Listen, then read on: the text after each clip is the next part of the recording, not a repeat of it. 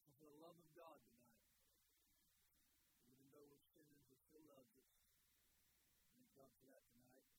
If you got your Bible, take and go to the book of 1 Timothy. 1 Timothy chapter number 1.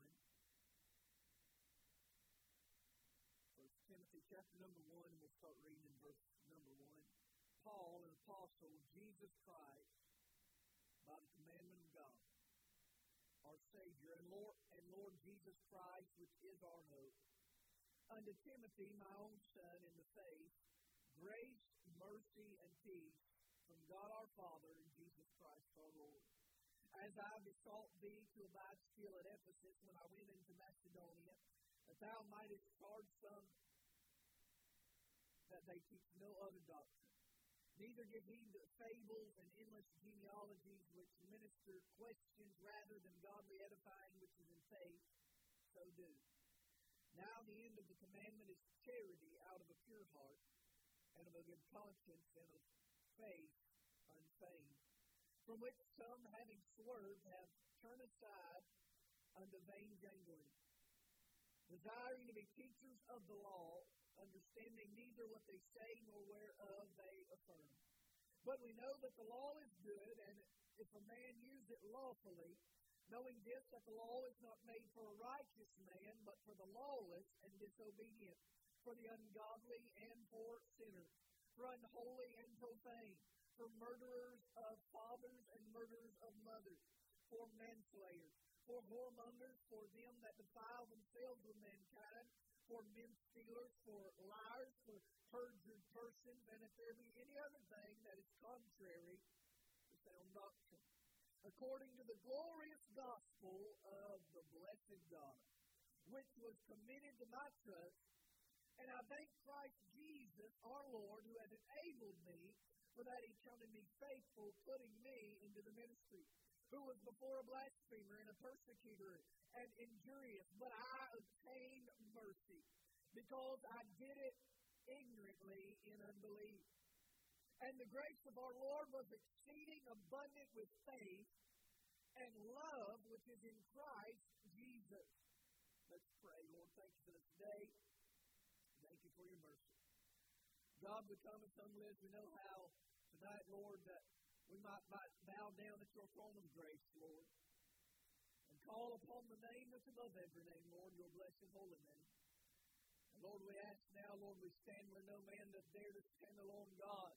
And we ask that you might speak to your people, that you might breathe on us tonight, God, that you would empty me of every sinful and selfish thing, God, that you would fill us with your Spirit, that you would do a great and a mighty work in this place. Oh, God, we need you tonight.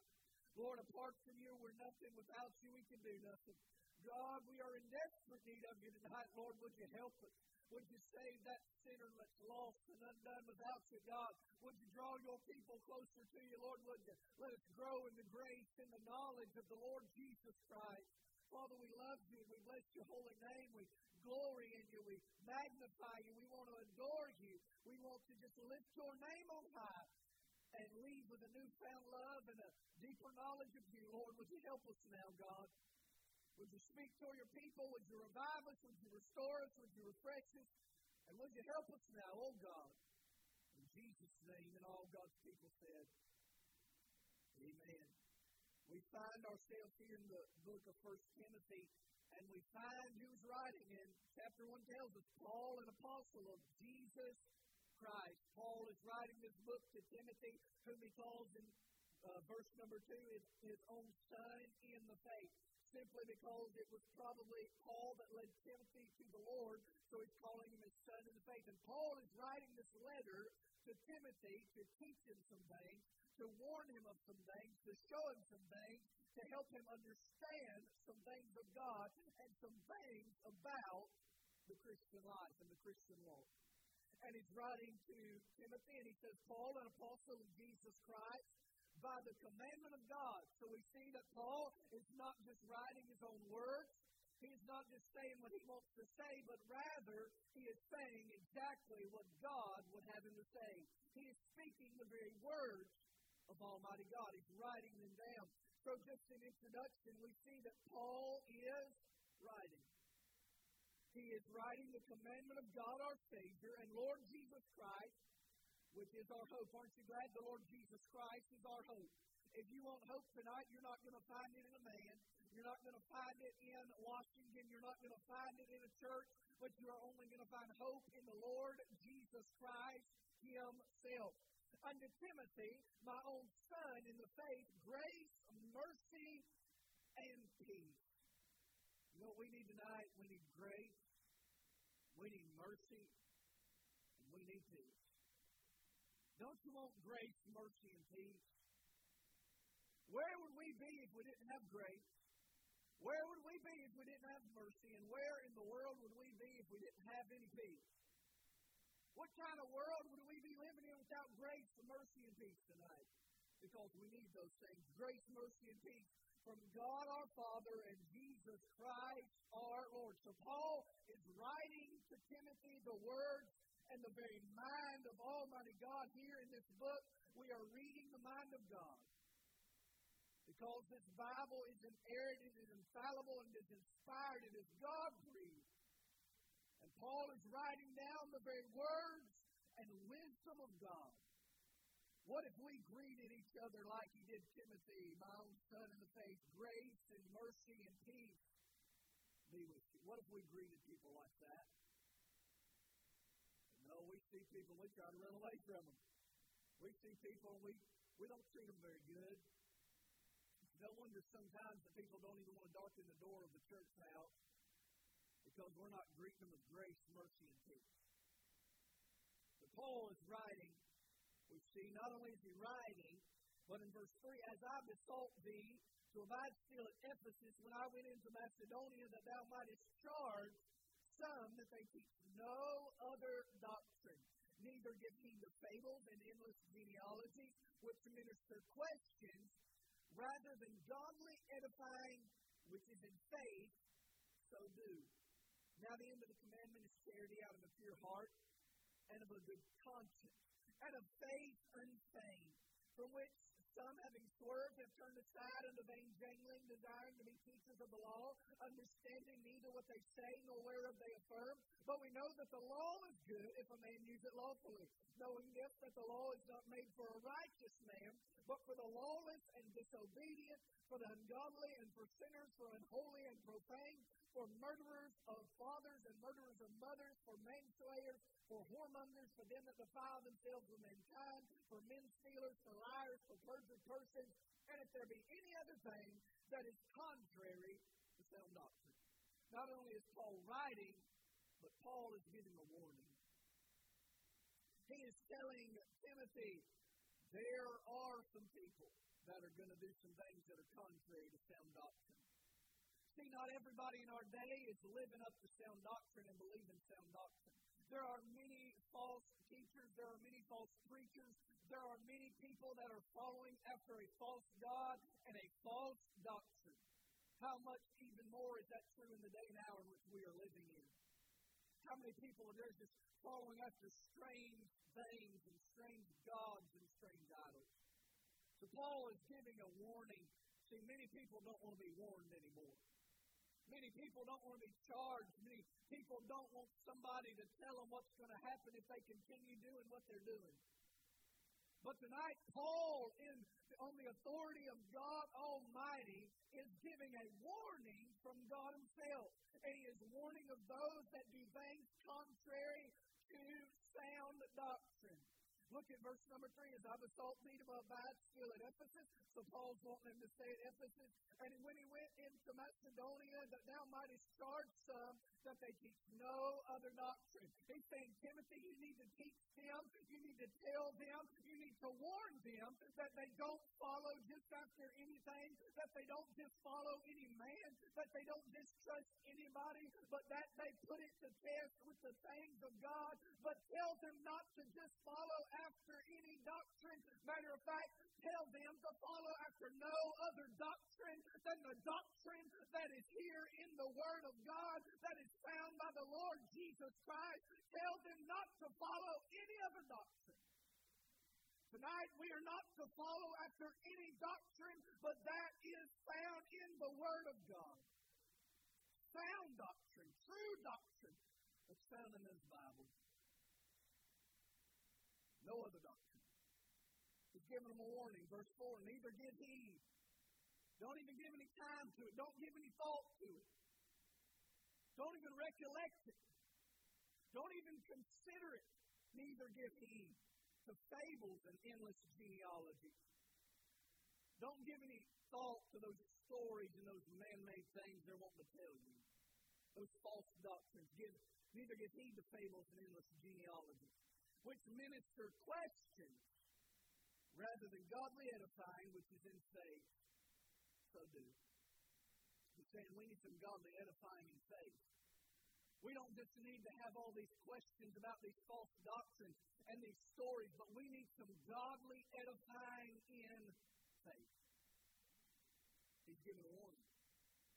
Verse 5, now the end of the commandment is charity out of a pure heart, and of a good conscience, and of faith unfeigned. He's saying the law is not given. The law is given for restraint. You see, we have a law from God so that there's some things that He tells us to do and some things that He tells us not to do. But there is a great purpose to the commandment and the law of God. And He tells us in verse 5, now the end of the commandment, He's saying the purpose and the reason for these commandments, the whole reason that God has spoken into us is for charity out of a pure heart. So the very reason that God gives us this law and this commandment is for the purpose of love. It's not so that we can hate. It's not even so that we can judge. But rather it is so that we can love others as Christ has loved us. With love, with charity, out of a pure heart. You know, that pure heart, we need some holiness in our churches. We no longer believe in holiness. We just believe you just do what you want to do. We can live how we want to live. But no, God said, be holy, for I am holy. We need some people that will be followers of righteousness. He is giving a warning. He says the whole reason for the law, now the end of the commandment, is charity out of a pure heart and of a good conscience. Do you have a good conscience tonight? Is your conscience clear? How's your fellowship with the Lord Jesus Christ tonight? Is there clear communion with Him? Pure heart and a good conscience. And a faith unfeigned. How we need some children of God. You see, Timothy, Paul is writing to Timothy, who is a believer in Jesus Christ. So as we read this as believers, if you're saved tonight, you read this, we need to have some faith that is unfeigned. We need to have a faith that won't step aside, that won't waver, but that we will trust God and not swerve from what He's told us and what we have learned about Him. Faith unfeigned. From which some, having swerved, have turned aside into vain jangling, which is basically chattering noise, useless sounds, empty words. How many people in our day are just speaking empty words? Just those religious thoughts and actions that have no reason, have no purpose behind them. Don't just speak vain janglings. Don't just speak with empty words and do pointless things with your life, but have that faith that's unfeigned and don't swerve from the things of God. Desiring to be teachers of the law, understanding neither what they say nor whereof they affirm. But we know that the law is good if a man use it lawfully. The law is good if a man use it lawfully and do it right. Then we read on verse 9, knowing this, that the law is not made for a righteous man. Why does a righteous man need a law? He doesn't. But the law is made but for the lawless and disobedient, for the ungodly and for sinners, for unholy and profane, for murderers of fathers and murderers of mothers, for manslayers, for whoremongers, for them that defile themselves with mankind, for men stealers, for liars, for perjured persons, and if there be any other thing that is contrary to sound doctrine. So we see Paul is writing, Paul is warning. But then we get to verse 11, according to the glorious gospel of the blessed God, which was committed to my trust. And I thank Christ Jesus, our Lord, who has enabled me, for that He counted me faithful to putting me into the ministry, who was before a blasphemer and a persecutor and injurious, but I obtained mercy because I did it ignorantly in unbelief.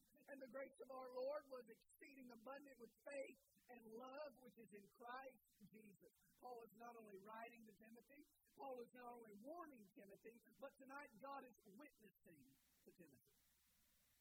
He is writing a witness down for us. He is telling his testimony to Timothy.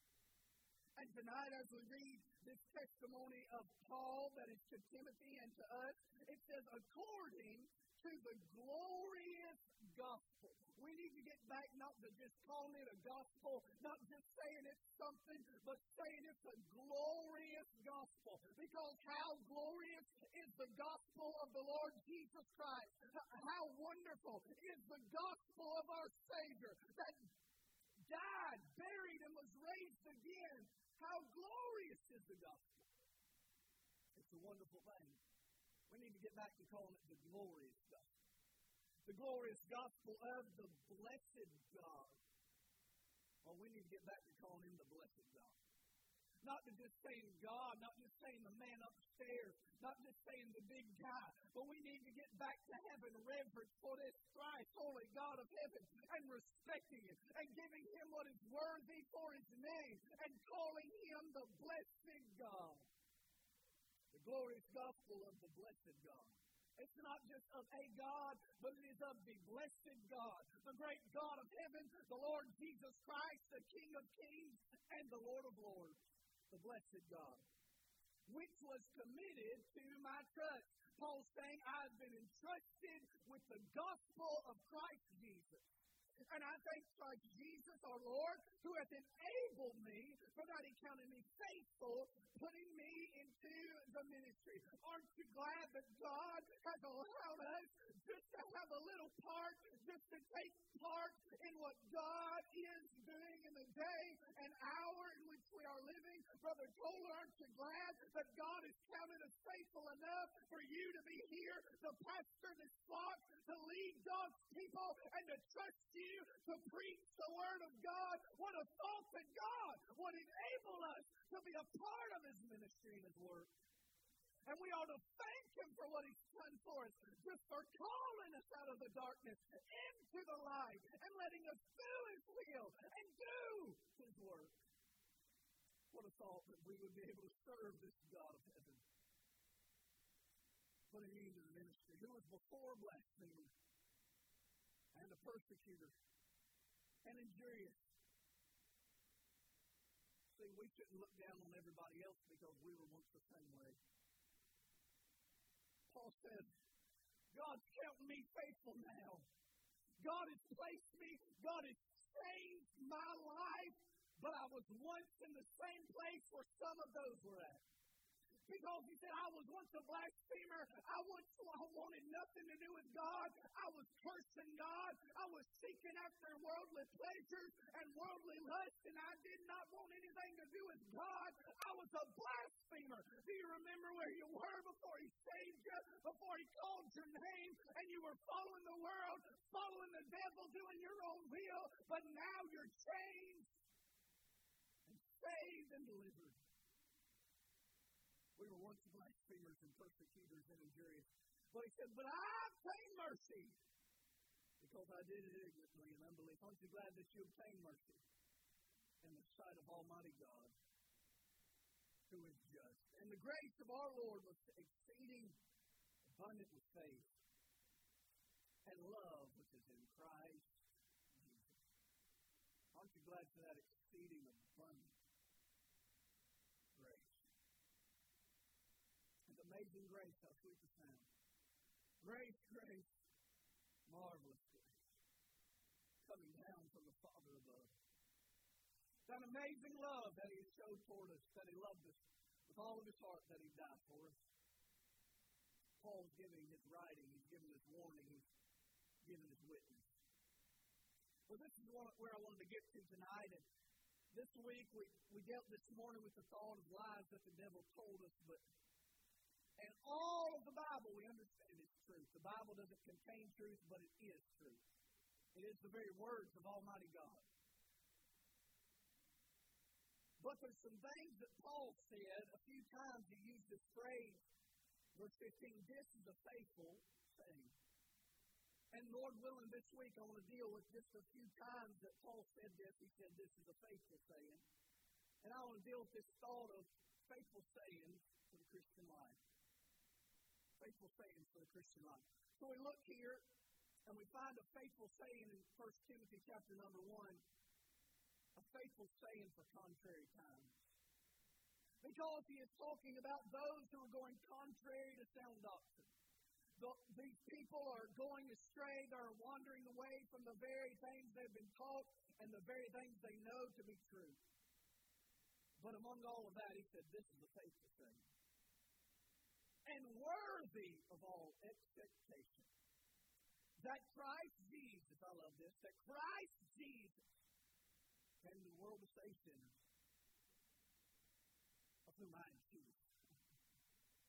Christ Jesus came to the world to save sinners, of whom I am chief. And look at verse 16. Howbeit, for this cause I obtained mercy, that in me first Jesus Christ might show forth all long suffering, for a pattern to them which should hereafter believe on the Him life everlasting. So why is Paul saying this is a faithful saying?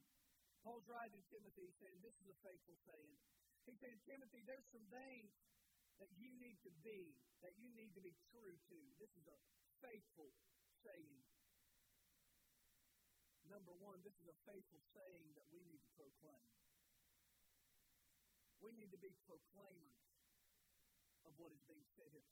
Jesus Christ came into the world to save sinners. Should we not be sharing that story? That Jesus Christ died on that cross? Should we not be sharing that very glorious gospel of this blessed God? Should we not be telling others of what Jesus has done for us? How He has changed us, how He has saved us, how He has delivered our soul, how He has saved us from those eternal flames, how He has set us upon a solid rock and established our going. Should we not be proclaiming the Word of God? We should be witnesses. You see, God has saved us for His glory, and He now, for His glory, wants us to be a picture so that others, like the preacher was saying earlier, so that somebody sees something in us and they say, I've got to have whatever it is that they've got, because there's something different in us that they see, and we act different, we talk different, we walk different, and they want whatever it is that we've got. And when they find out what we've got, they find out that Christ Jesus came into the world to save sinners, of whom I am chief. And they find out that if He can save us, that He can save them, because we were the worst, and God can save anybody. This is a faithful saying. We need to proclaim it. We need to be proclaimers of the gospel. This is a faithful saying that worthy of all expectation, Christ Jesus came to the world to save sinners, of whom I am chief. How we need that humble spirit back. Instead of being so prideful and arrogant to say, well, God saved me, I was worth it. Well, we need to see that we were undeserving and we were unworthy of every bit of it. And tell them, hey, God saved me, He can save you too. Proclaim it. It's a faithful saying to proclaim. Verse 17, now, under the King eternal, immortal, invisible, the only wise God, be honor and glory forever and ever. Amen. Somebody say amen. Amen. This is a faithful saying that we need to be proclaimers, but this is a faithful saying that we need to praise. We've lost that spirit of worship, preacher. People no longer come to church to praise God. We no longer come to worship God. But we gather in this place just so somebody says, well, we saw so-and-so at the church. We come to church just so we can hear some singing. We come to church maybe just so we can hear some preaching.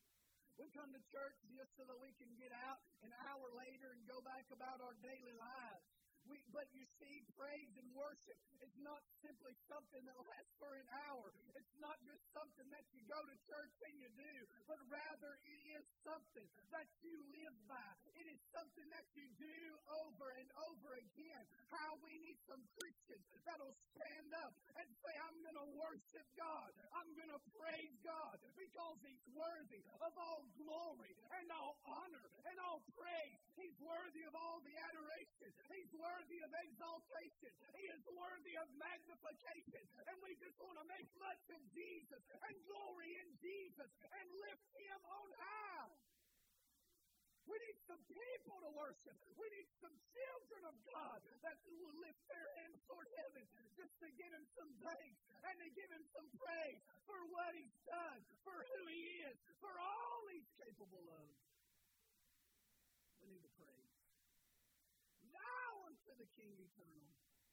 Recognize who He is and you'll start to praise. You recognize that this is the great God of heaven. See, we probably don't praise anymore because we don't think of Him as He really is. But tonight, if you would just think about who He is. Who is He? He's the King eternal. He is immortal. He never dies. He's always been and He always will be. He is Alpha and He is Omega. He's immortal. He's invisible. You may not can see Him, but He is there. He is working. He is doing great and mighty things behind the scenes. He's immortal. He's invisible. He's the only wise God. You see, because beside Him, there is none other. And He is the wise God because we may be foolish, but our God is wise. He knows all. And He works everything for our good and for His glory. The only wise God. Hey, you may have some other gods, but they ain't the wise God. The only wise God. The honor and glory today. Nope. The honor and glory forever and ever. Amen. We ought to praise Him, church. Is He not worthy to be praised? Is He not so holy that He should get the glory? Is He not so great and mighty that we should worship Him in spirit and in truth? What a God that we have who is worthy of all glorification, and all the honor and all the glory. What a God. This is a faithful saying. We should be proclaimers. We need to proclaim. We need to praise. But then lastly, my watch comes to 10. Verse 18, this charge I commit unto thee, son Timothy, according to the prophecies which went before on thee, that thou might by them mightest war a good warfare, holding faith and a good conscience, which some having put away concerning faith have made shipwreck, of whom is Hymenaeus and Alexander, whom I have delivered unto Satan, that they may learn not to blaspheme. He's simply saying they had to have a lesson taught to them. But we look at verse 18 and 19, we not only see this as a faithful saying, we need to proclaim, we need to praise, but lastly tonight, this is a faithful saying, we need to persist. We need to persist. He said in verse 18, this charge I commit unto thee. He's given him something. Given him something they need to chew on. Given him something they need to apply to his life. And tonight, that same thing he tried to get Timothy to apply to his life, we need to apply it to our life. This is a faithful saying. According to the prophecies which went before on thee, that thou might by them mightest war a good warfare. We need to persist. See, I said it this morning, we are in a battle. We are in a war. We are daily fighting against that enemy called Satan. We are fighting against these rulers of darkness and this Satan that has the power of the air. We are warring against him, and how it's not the time to lay the sword down. It's not the time to give up. It's not the time just to quit and walk away and say, God, I'm done. It's not worth it. Nothing good's happening. And just to run away on God and to give up all hope. But rather it is it's a time more than ever to keep on keeping on and to keep serving God and to follow after God and to seek after God more and more each day.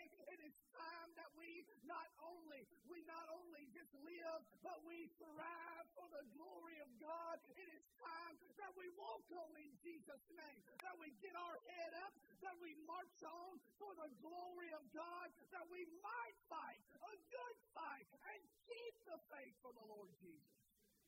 It's time to persist. It's time to thrive. It's time for the church to rise up and to strive for the glory of God. We might war a good warfare. It's time we stand and fight, church. Stop just hiding, stop running, but stand our ground for God Almighty. Time to persist. Verse 19, holding faith. It's not time to quit your faith and to give up on your faith. It's not time to doubt God now. It's not time to worry about if He's going to come through, because there's no need to doubt Him now. He'll make a way somehow.